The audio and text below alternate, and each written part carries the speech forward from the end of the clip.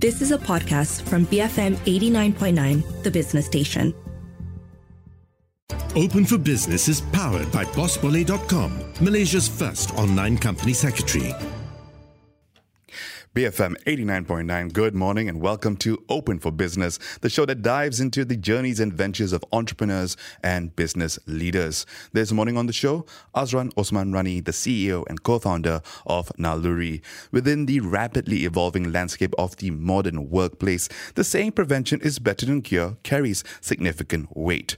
While companies readily invest in medical insurance for their employees, there is a vital aspect of healthcare that is often overlooked. That's mental well-being. Recognizing the dire need for an integral connection between mental and physical health, Naluri is a company providing digital care solutions to provide support for physical and mental health, with employee wellness a key focus. Founded in 2017, Naluri specializes in the behavioral aspect, collecting data to tailor workplace programs that address the unique need of each individual. Naluri says it takes a proactive and preventive approach aimed at fortifying overall employee wellness in the hopes that this will lead to cost savings and reduced absenteeism, which will help productivity. Today, you will learn what took this former corporate C-suite into the startup ecosystem and then his own venture, as well as why the focus on employee wellness and digital health, and what the ambitions ahead look like for Naluri. Azran, welcome to Open for Business. Good to speak to you again. Thank you for having me, Roshan. Obviously, a different tone today. The last time we spoke was on the grill, much more focused. Today, I want to explore the journey. Sure. And your journey has been an interesting one. Before Naluri, you were in management consulting, you were in Bursa, you were in Astro, before taking on the role as CEO at AAX. And that was almost 8 years of your life there. You then had 2 years with the iFlix leadership team, both as group COO and the Malaysian CEO. And then that's about 20 years of your life before Naluri. Yes. Talk to us about that journey, right? That transition from the more corporate C-suite role to startup founder and entrepreneur. Sure. Well, I would say the first 12 years in a very typical corporate role, but also very focused on business development, transformation, right? So really changing businesses. And AAX probably gave me that first opportunity to build something from scratch, a blank sheet of paper, a PowerPoint presentation. And not only that, right? Tony Fernandez basically said, look, I don't want you as an employee. You've also got to be an investor and a shareholder so that our interests are aligned, right? And so you got to put in real money. I don't believe in share options because you only have the upside without the downside. And if, how much money are you going to put into this? Not enough. We're going to actually get personal financial loans so that you take a big enough stake. So you really are very aligned with investors. And that, really changes your mindset, right? Because you're building something from scratch and you're betting your retirement, your kids' education on this venture. That was essentially a beta test for building your own company because you had stakes at the table, you had capital, and not only that, you took leverage to fund that capital. Exactly. What gave you the confidence to do that, Azran? Because hearing that, I'm getting stressed out. Now you know why I don't have any hair left. Right? I pulled it all out of frustration. But one of the very interesting common themes across AAX, iFlix, and now Naluri is if you're trying to do this yourself, it's incredibly scary and daunting. But doing it with the right team. So my co-founders have been people with deep industry experience. I built AAX with Moses Devanayagam, who had 36 years of airline industry experience. We built iFlix with Mark Britt, who had built internet television in Australia. And so when I started Naluri, I wanted someone who really understood healthcare. And that's how I got connected with Dr. Jeremy Ting, a healthcare systems specialist, medical doctor himself, and of course now Dr. Tiffany Ong, a PhD in psychology. Yeah, I actually had the pleasure of speaking with Dr. Tiffany last year. I think it was World Mental Health Day. And the focus then was on the digital nature of mental well-being. And if anyone wants to check out that podcast, just look up Naluri on the BFM website and you should be able to find that one. This key thing, I think, through your career has been, outside the consulting, has been this business transformation and business development role. Do you still see that as what you bring to the table today? Yeah, definitely. Because one of the very first things is venture, right? Because you're trying to attract a specific class of capital that's very growth focused, right? And so you've got to be able to establish a big enough serviceable and addressable market, right? So you've got to be able to bring stakeholders, whether it's clients, business partners, channel partners, opening up new markets. And that's been a big focus for me personally, right? Is kind of both charting that course and then navigating the complexities of high-speed growth. Talk to us a little bit about how, your background in, yes, a big part of that is the business development transformation, but across various industries, how did that inform or help you build Naluri? So the other commonality besides knowing that you need the right team is across, there might seem like different industries, airline, internet, television, or healthcare. But the common thread for me is how do we make services much more affordable and accessible to emerging markets consumers, right? And so when I look at a lens, I try to understand how is the way services are delivered today, how can we do it 10 times cheaper? How can we do it in a much more accessible and convenient manner? And when you apply that same model to healthcare today, what I would call, say, healthcare 1.0, which are physical hospitals and clinics, or even healthcare 2.0, the telehealth and telemedicine marketplace models, there's still some structural issues that present some unique opportunities to reimagine what would healthcare 3.0 look like. Now, the common denominator here, how can we do it cheaper, is something that also, I guess, resonates with the way you have to localize products, Yes. right?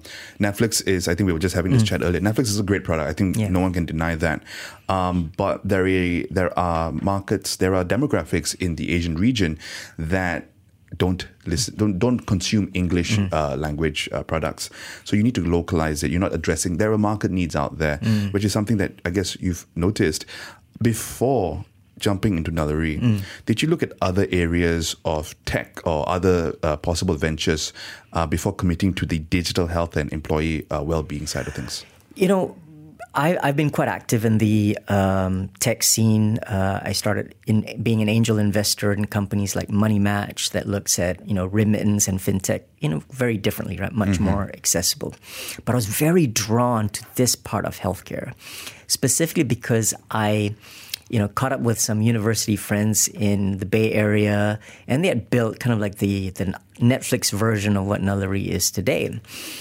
And it resonated to me because behavioral health is the one part of health where localization really matters, right? If you're going to win over someone's trust, if you're going to help them with stress and pressure and changing behaviors, language not only matters, lifestyle matters. But the other very important part also in healthcare is payments. If you cannot solve payments, which is very localized, it's not going to work. Healthcare payment infrastructure in the US is very different from the Europe, very different. Even Malaysia versus Singapore, different. Indonesia versus Thailand, different. You've got to be able to understand that to unlock it. Could you elaborate further on, I guess, how that helped in terms of how you built Naluri? Why is this payments focus so important?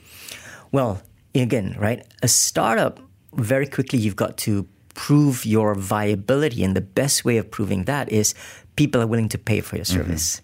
If they're not, you can have a great product, and maybe a good example is Clubhouse, right? Like we all used it, but then if you don't figure out how do you monetize it, it's not going to be sustainable in the long run, right? So understanding and unlocking payments is a big deal. So you're not talking about just the facilitation of that payment. You're talking about actually people willing to take out their wallets and fork out money for this particular service. What has, in the last few years, right, what was it that, I guess, there are a few other players in the space. I spoke to Intellect was about a month or earlier this year. You've got Thoughtful as well, also based in Singapore. You're based here. You have a more behavioral aspect focus to what you're doing. What would you say is, I guess, the USP or the elevator pitch for Naluri? Sure. And maybe I'm going to wrap that around why I started Naluri, why I was drawn to it. Because I think a lot of people can relate to a situation where a loved one, in my case, my father, died of diabetes and cancer. And when you realize the whole healthcare system was, number one, only focused on his physical health, chemotherapy, medication, surgery, radiotherapy. But these chronic conditions which you go through over years no one thought about or provided any support to the depression and anxiety that chronic disease patients go through. And when that's not supported, that would lead to skipped chemo sessions, missed medications, and things progressively deteriorated.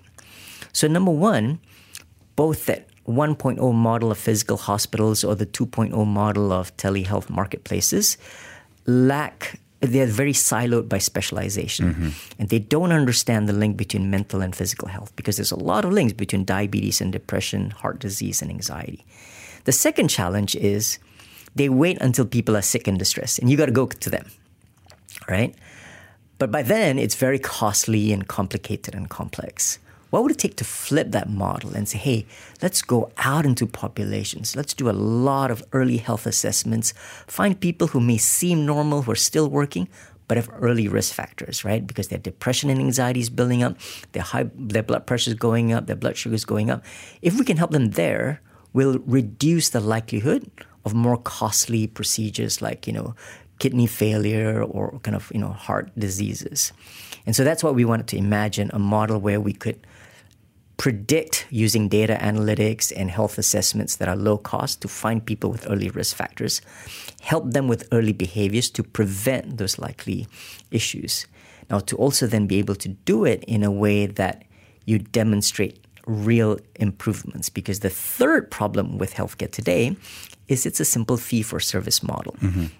Your doctor gets paid for the consultation or treatment, irrespective of whether you actually get healthy, right? And in fact, suddenly you realize there's a conflict of interest, because I want you to see me more. I want you to continually be on medication because I benefit from it economically, right? And that frustrates people who have to pay for healthcare, whether it's the employers themselves or insurers or even governments. So what would it take, for example, to reimagine payments where instead of a transactional fee for service, that we can contain the cost in a fixed model, irrespective of usage? And the inspiration for this came from airline engine models. Elaborate, please. So you think about it, right? For an airline operator, your engines are a massive part of your cost. And if you use it and it breaks down, spare parts and maintenance can be very costly. Now, if you are the engine provider, the spare parts maintenance provider, actually it's in your interest to have it break down more often, right? So you can see the conflict of interest. Yeah. So what airlines and engineering and maintenance providers have done is to say, let's fix the cost. It's called power by the hour. I pay you a fixed rate for every hour that I use the engine. And with that, you've got to make sure this engine will last, it's taken care of, anything, I'll be more invested in predictive maintenance because I don't want expensive breakdowns to happen. So now you've aligned the incentive between the operator and the maintenance provider. We want to do the same thing with healthcare. Okay. Right? To move away from this fee-for-service model, because you know what? Then the healthcare provider just keeps making more at the expense of the people who have to pay for healthcare. So there's two things that we've learned in the last 10 minutes so far. It's been, one is the question of how can we do it cheaper? That's been a narrative here. But two, essentially prevention is better than cure. And how do we figure out a payments system that incentivizes all parties towards that common goal? More to get into, Azran, which we'll do after a few messages. Folks, I'm speaking with Azran Osman-Rani, the CEO and co-founder of Naluri, a Malaysian digital health and employee wellness startup. I'm Roshan Kanasan. We'll be back in just a bit here on Open for Business, so don't go anywhere. Keep it here to BFM 89.9, the business station. Open for Business will reopen in a few moments. Powered by BossBully.com, Malaysia's first online company secretary. Backing feminist movements. BFM 89.9, the business station. Open for Business is powered by BossBully.com, Malaysia's first online company secretary. BFM 89.9. Welcome back to Open for Business. I'm Roshan Kanasan, and this morning I'm speaking with Azran Osman-Rani, the CEO and co-founder of Naluri, a Malaysian digital health and employee wellness startup. Azran, earlier you walked us through, I guess, the journey, right, from management consultant to corporate C-suite and now startup founder. A big part of that in your early days in AAX in particular was that you had to take accountability by having a stake in the company. So you had the upside and the downside as well.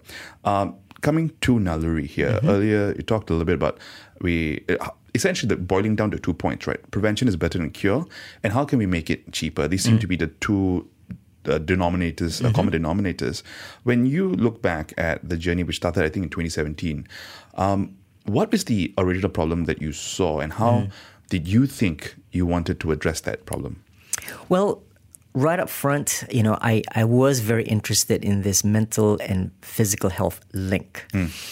So I started working with a psychologist, and we, number one, wanted to test the hypothesis that people were willing to reach out and speak to someone if you made it more accessible, right? And specifically, we created what I call my pre-MVP product, right? It was very crude. It was literally, I posted on Facebook to say, hey, if you're going through stresses, pressures, you're feeling overwhelmed, would you like to reach out and have a chat with a psychologist just on WhatsApp? And over 50 people did. So number one, they were willing to speak up about it. And through that process, so instead of a formal one-to-one session over 1 hour, and then you only see them again in the next 2 to 3 weeks, we have an ongoing chat conversation. Because that meant the psychologist could have multiple conversations in parallel, right? It's a bit like chatting with your different friends. So suddenly your productivity improves. And then you discover that there are a lot of common parts of the conversations that you can deconstruct, either at a diagnostic level, right? So early on, the psychologist might want to ask, hey, Roshan, what are the stress triggers in your life, right? Is it money? Is it your relationships? Is it work? But what if we could then make it easier for people to provide that answer, because we can codify it? And I didn't have any technology, so I had only one intern who wrote the text on PowerPoint and did a screenshot, and she would send it as an image on WhatsApp so that someone can reply B instead of having to type, right? And by doing that back and forth, you reduce the time of that human professional, the psychologist, who can then review your answers and come back to you in a more targeted manner. Or there's an education aspect, right? Hey, I might have high blood pressure. What does that mean, hypertension? If I've got to explain that to you, each individual, it takes up a lot of my time. But I can now create simple little bite-sized lessons on what is hypertension and then send it to you via WhatsApp.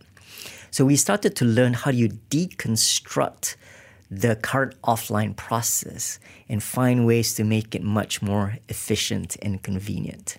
And content is scalable, right, in that sense. So if I've created one piece of content that addresses 1,000 people's questions, now it becomes, I send you this link and you just take a listen to break it down. Exactly. I like that you called it a crude MVP. Yes. So what was pre-MVP? The pre-MVP. What was the first MVP then of this? Okay. So we finally went live in 2018, right? And at that point, actually, no one was really interested in employee mental health. But one of our very first clients, one of the large, oil and gas companies, had a real need with people with chronic diseases, diabetes, heart disease. Because when you become unhealthy and you cannot work on a refinery, on an offshore plant, the opportunity cost is really high. So they were very focused on, let's address this earlier. But they were intrigued that compared to previous models, a model where you embed psychological support to address moods, mindsets, motivations. How do you sustain someone's behavior change as opposed to just give them health or medical advice? And that's when they said, let's do a pilot, right? Let's say here's an office with 2,000 employees. You now have to create the marketing campaign to convince people to want to come to your event, to be screened, right? So that we have their blood test profile, they've got their mental health profile, and we'll pick 200 people with elevated risks, and then we'll measure, right, their initial state, and then after 4 months, 6 months. And we demonstrated that, about 57% of the, 200 people out of 600 people whom we tested achieved a clinically significant health improvement. Then they were like, wow, this is actually pretty good, right? And then next year we did, an offshore area in Terengganu and downstream plant in Sarawak. And, the results were still, 62, 67%. And you can now quantify what is the value of improving health. And this is something none of the healthcare providers, not the hospitals, not the telehealth platforms have ever done, right? If I can help you quantify and put a dollar value to your improvement, that's going to help you make better investment decisions, right? Yeah. So that is also, I guess, how you kind of figured out that this would work, right? You had your clients are the companies, right? And then they essentially like corporate healthcare insurance plans. So you onboard the companies, they get it for their employees. Is there a particular demographic that you're finding is particularly wants this product? Sure. So first, it is not one product because you've got to tailor it to different types of workers. Clearly, with respect to mental health, it is very skewed to the younger population, right? Sort of that 20 to 35 age group. And there are very structural or generational reasons why that population has doubled the rates of mental distress compared to the above 40 workforce population. But that above 40 workforce population is also now where we're starting to see real issues with chronic disease risks much earlier than, they're at the prevalence rate that you would expect them to be retirees, but they're now getting it in their late 30s, early 40s. So it's a real issue, and that means your healthcare cost exposure is going to balloon. But there's also then, if you understand the link, right, that means if we can help them when they're 20s and 30s, but with their depression and anxiety, it actually reduces the prevalence of hypertension and diabetes and heart diseases as they get into their mid-30s and early 40s. So is the younger demographic the main use case, target market here? It's broad. So for a lot of white-collar office workers, banks, telcos, FMCG, it would be very skewed. I would say 70-80% of the users are that 20 to 35 age group. But for a lot of the kind of industrial type organizations, while they do want to provide that support for the younger population, there's a much bigger, higher priority issue to manage the health of that above 35, 40 to 50 age group. Like your first client. Exactly, yes. So there are different groups that need different things. Yeah. And I guess the service you provide is catering to those different needs. Azran, when we come back after the news bulletin, I want to get into this where you see the differentiation between online and physical well-being, right? Because there are limitations to online. So how do you see? Is it subsidiary? Is it a complementary service? And how do you scale from there? Yes. Folks, I'm speaking with Azran Osman-Rani. He's the CEO and co-founder of Naluri, a Malaysian digital health and employee wellness startup. I'm Roshan Kanesan. You're listening to Open for Business. We will be back after the news bulletin. So keep it here to BFM 89.9, the business station. Open for Business will reopen in a few moments. Powered by bossbully.com, Malaysia's first online company secretary. Best for money. BFM 89.9. Open for Business is powered by bossbully.com, Malaysia's first online company secretary. BFM 89.9, welcome back to Open for Business. I'm Roshan Kanesan, and this morning I'm speaking with Azran Osman-Rani, the CEO and co-founder of Naluri, a Malaysian digital health and employee wellness startup. Azran, earlier we talked about why you got into this as well as the focus, right? And there's this big balance between wanting to make it affordable, providing accessibility, and being able to focus on prevention as opposed to cure. Now, a lot of what we talked about is basically this digital accessibility to mental health care and employee wellness. But with digital products, while accessibility is much better, the level of depth that you can go to with individuals is lower. How do you see, I guess, finding a balance here? Do you see yourself as an earlier part of the pipeline and then flagging bigger concerns for more niche focus? Or is there something else, another way you look at it? Yeah, so accessibility is a very good theme, right? I'll start even first with you have to be versatile even on digital accessibility, because not only do you have to provide a mobile app, right, but there are some people who prefer laptops working at their office. I want a web version, just like how some people today are comfortable with the WhatsApp version on web, right? Blue-collar workers, people on the field, they may want quick WhatsApp-type services. Whereas office workers, for example, I want to integrate it into Microsoft Teams to reduce the friction to get access to care. Now, but we also have clients that say, look, digital is important because it's quick accessibility. But you're right, there's some issues where I need to go deep. And so some clients have said, hey, look, either one day a week or one day every 2 weeks, I would like your team to come on site at my office, right, to have full one-on-one, face-to-face sessions.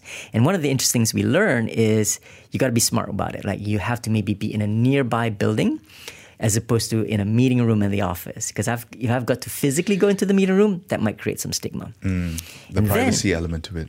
For example, Tiffany and I work with C-suite executives, right?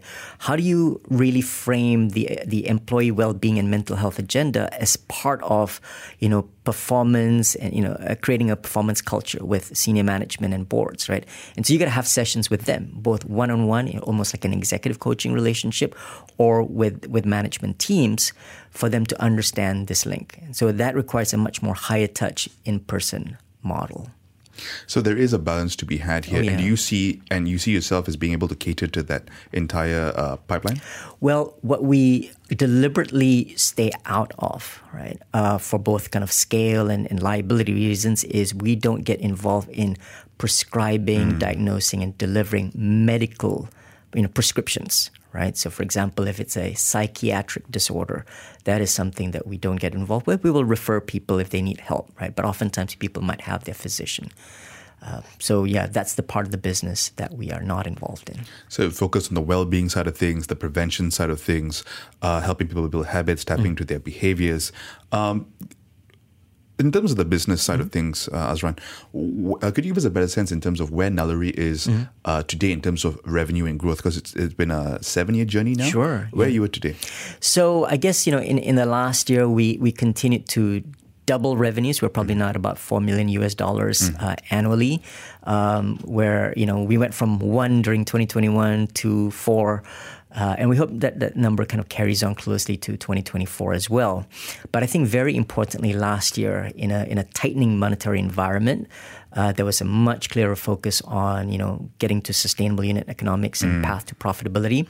So we really hone in on cost of delivery, right? Where we've now created, or, essentially on a consolidated basis already, what I call contribution margin 3 positive. So what that means is contribution margin 1 is your gross margin, the cost of your healthcare professionals, the cost of your blood tests or devices. So that's about a 75% margin. Then you have another 25% of cost that involves with client management, right? Account management, data analytics, marketing programs to serve your clients, right? That takes your margin down to about 50%. And then if you add sales, marketing, right, commissions, etc., for your team, for your channel partners, that's about a 25% margin. So as a business, Malaysia today is profitable. At around April 2023, Singapore became profitable for us in about July, and Indonesia turned profitable in November. We still have a fourth market, Thailand, that's still new. It just started last year. And so we expect by the end of this year, right, towards the tail end of this year, we'll get to kind of an EBITDA break even. And growth going forward, you're expecting it to continue at this current? Yeah, but that requires us to really pursue the business, I would say, in 3 ways.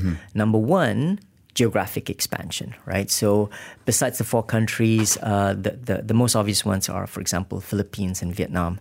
And we've now shown that we can actually serve clients on a global level, right? We now have our first global clients where we support 13,000 employees in 26 countries, including 9 countries in Africa, right? How do you do that at scale in a digital way?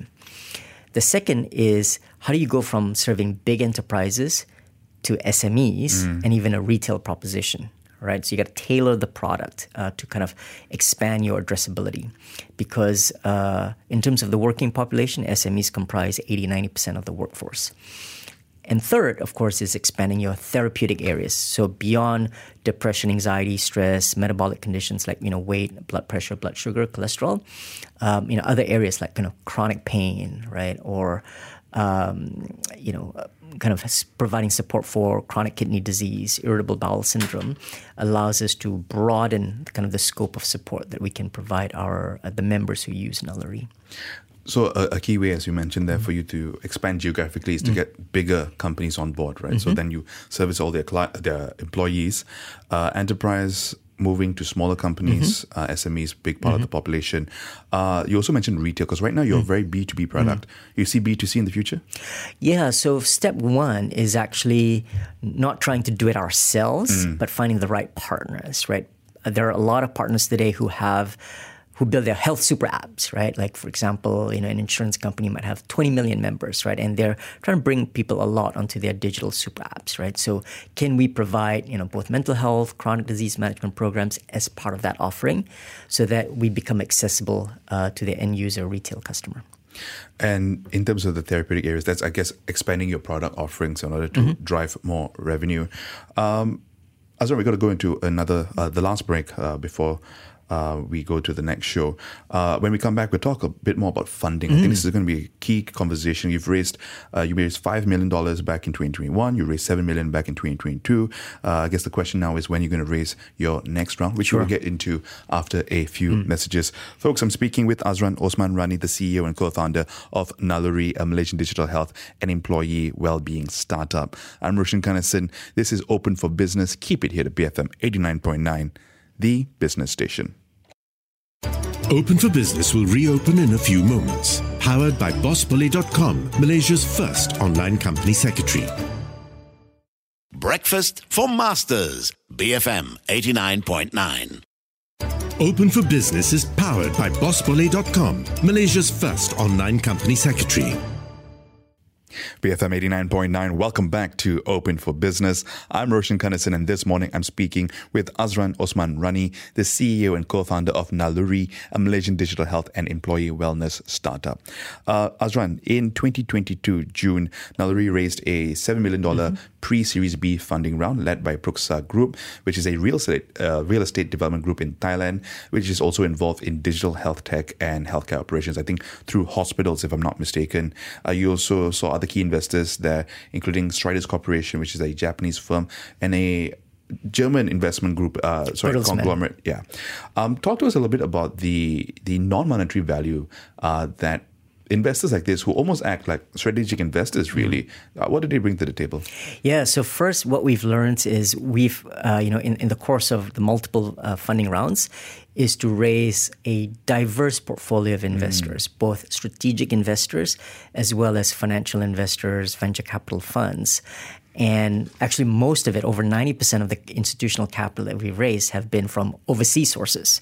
Singapore, Japan, New York, Germany, etc., Thailand. And that's important on two fronts, right? Number one, we've seen, everyone saw how 2023, in a tightening monetary environment, a lot of the financial investors were on the sidelines. And so you've got to rely on strategic investors to kind of help you in those periods. Strategic investors is also can be a double-edged sword, right? Some people worry about bringing them in too early, whether they have too much influence on your direction, right? Does it suit their business direction versus pure financial returns focus? But they can also be very helpful, especially with international expansion. And Pruksa probably is a good example of helping us open up the Thai market, which on our own would be very, very hard with a limited resource startup trying to get into a complex market, different language, culture, and kind of healthcare payment system without a kind of a powerful investor that can guide you to open up that market. There's the funding mix or the investor mix on your cap table indicate, priorities in terms of where you want to grow going forward. So you've got a German conglomerate, you've got a Japanese conglomerate as well. Are these potential markets that you're looking at? No, not at the moment. I think we're very Asia-focused. I think there's a lot more we can do in Southeast Asia or even broadening within Asia. So I don't think kind of Europe would fare into our growth programs. So Pruksa allows you, or is going to support your Thailand operations, which I think earlier we were talking about the profitable centers right now. Malaysia, Singapore, Indonesia have all reached that. Thailand is still growing for you. You were talking about that balance, right? That double-edged sword. So from your experience then, how do you manage that? Because strategic partners are going to have their own, business interests in the longer term. You have to be very closely aligned, I think, in order for that to work. So how did you do that? Yeah, so first, how you compose your board is really important, right? To have you have both, we have strategic investors on our board, we also have financial investors on our board. What I've learned is you need a very strong independent chairperson. So we found ours in Dr. Chong Soo Lin, who used to be the CEO of Prince Court, CEO of Sunway Medical, CEO of IMU Healthcare, and today she sits on the board of one of the largest insurance companies in Malaysia. So she's got a very good perspective, that gravitas and leadership can really help us manage the strategic conversations, balancing the strategic and financial investors on our board. If anyone else is listening, I mean, people are listening. Let me do it, just be sure. To other people who are listening here and they're considering brings a Strat partner on, what would you tell them is important when you're considering the different? I mean, sometimes you can't be picky when it comes to funding, especially in this environment. Yeah. What are the important things to pay attention to with Strat partners? Well, first, understand their own business priorities. Can you, really reconcile, kind of how you fit into their business versus, what your core product is? In fact, another example of a strategic investor is Pathology Asia in Singapore and regionally. So they're a lab diagnostics company, right? And they started investing in us because they saw that while they may be good at, telling people, look, this is all your health risk from your blood test, what do you do about it, right? So Nellary can be an add-on. And we've also said, hey, we can now actually create value for you because we're going out into corporates, we're doing a lot of health screens. And, before they were only primarily getting their source from doctors and hospitals who order blood tests. We're creating a completely new income stream for them, right? And they provide us with very low-cost blood tests to be able to do very cost-efficient early screenings that we wouldn't otherwise do with a pure arm's-length third-party provider. Some of the investors you've mentioned here, all foreign funding providers so far. Any Malaysian partners on the cap table? We have a few, right? There's Duo Pharma, biotech, who've been a good support of us. RHL, one of the Pinjana funds, have supported us. But it has been challenging in Malaysia, right? As I said, over 90% of the capital that we've raised is from overseas. I find that, we have a real gap in the Malaysian tech ecosystem with respect to funding. We kind of cover that seed stage, under $500,000 checks. And then you've got all these big growth investors, the GLICs at the post $10 million check size. But there's this middle Series A, Series B, kind of that $1 million to $10 million check sizes is where we almost call it the death valley in Malaysia, right? Where if you don't know how to raise money overseas, it's going to be really tough. Have you seen the environment become, I guess, better over the last year, given the last 1-2 years, given how much we're seeing, I guess, the GLICs being encouraged to lend a hand or raise funds essentially for this space? Yeah, so no, we've not seen it materially because I think, either that or we're just probably not good enough, right? But a lot of the conversations with them have been, we want you to get to an EBITDA break-even perspective, get to a certain, let's say, $10 million of revenue before it's big enough into their sphere. To be fair to them, right? Because when you're managing fund sizes, gigantic fund sizes, it doesn't make sense for them to invest in smaller ticket size. And that's why getting to the EBITDA break-even for 2024 is a huge priority for us. Last funding round, the pre-Series B was in June 2022. We're now in 2024. I'm sure you're raising funds. Sure. Usual run rates are about 18 to 24 months.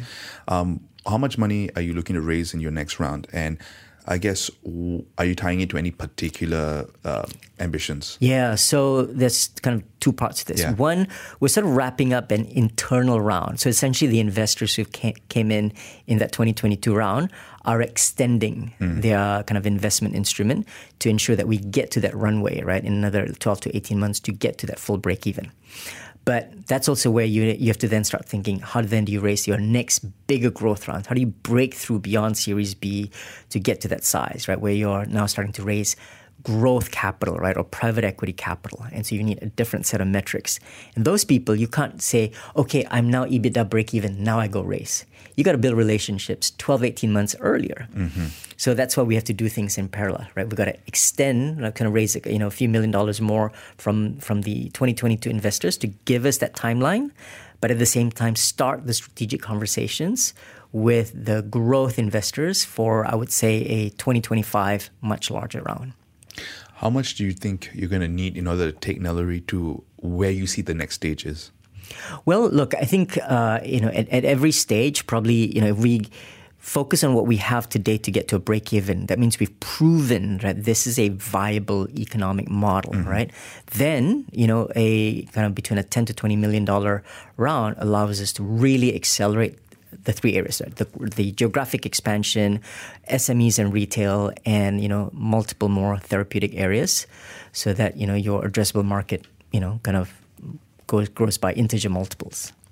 Azran, what do you see as the most likely exit for this type of business, given especially that you have multiple sizable strat partners on the cap table? The M&A route is probably more likely because in digital health, there are these global giants, right, who want to own end-to-end healthcare, right? Whether they're Apple or Amazon or Samsung who want to own every health data that you have, or the big insurance giants, right, or the big telehealth operators. What we do in preventive behavioral health and mental health is to be really good at that sliver that we're focused on, that we could probably be very valuable to people who want to kind of manage healthcare end to end. So I think it's a much more realistic option to look at that M&A option, probably, post 2025. But essentially, there is people who want to build out this larger portfolio. They have let's say a larger umbrella, and they need to cater to the area that you're particularly focused on. Yeah. As we're coming to the end of the conversation, as a practitioner and as some business that focuses on this particular space, mental and physical well-being, especially for employees, what are you watching for in particular this year in terms of the business trends that you're looking to tap Sure. into? So maybe my last thought on that is, of course, 2024 is going to be a lot more about performance accountability, bottom line focus, and I think for healthcare providers, it becomes more important for us to demonstrate that, what's the economic value and to organizational performance of improving employee mental health, right? How does that translate into savings from reduced absenteeism and presenteeism, medical claims costs? And that's going to become a much bigger agenda item for 2024. Azran, it's been a pleasure speaking with you. Thank you so much for your time today. Thank you for having me, Roshan. Folks, I've been speaking with Azran Osman-Rani, the CEO and co-founder of Naluri, a Malaysian digital health and employee well-being startup. I'm Roshan Kanasan. You've been listening to Open for Business. Up next, we've got Resource Center. So keep it here to BFM 89.9, the business station. Are you open for business? Register your company with bosspele.com, Malaysia's first online company secretary. You have been listening to a podcast from BFM 89.9, the business station. For more stories of the same kind, download the BFM app.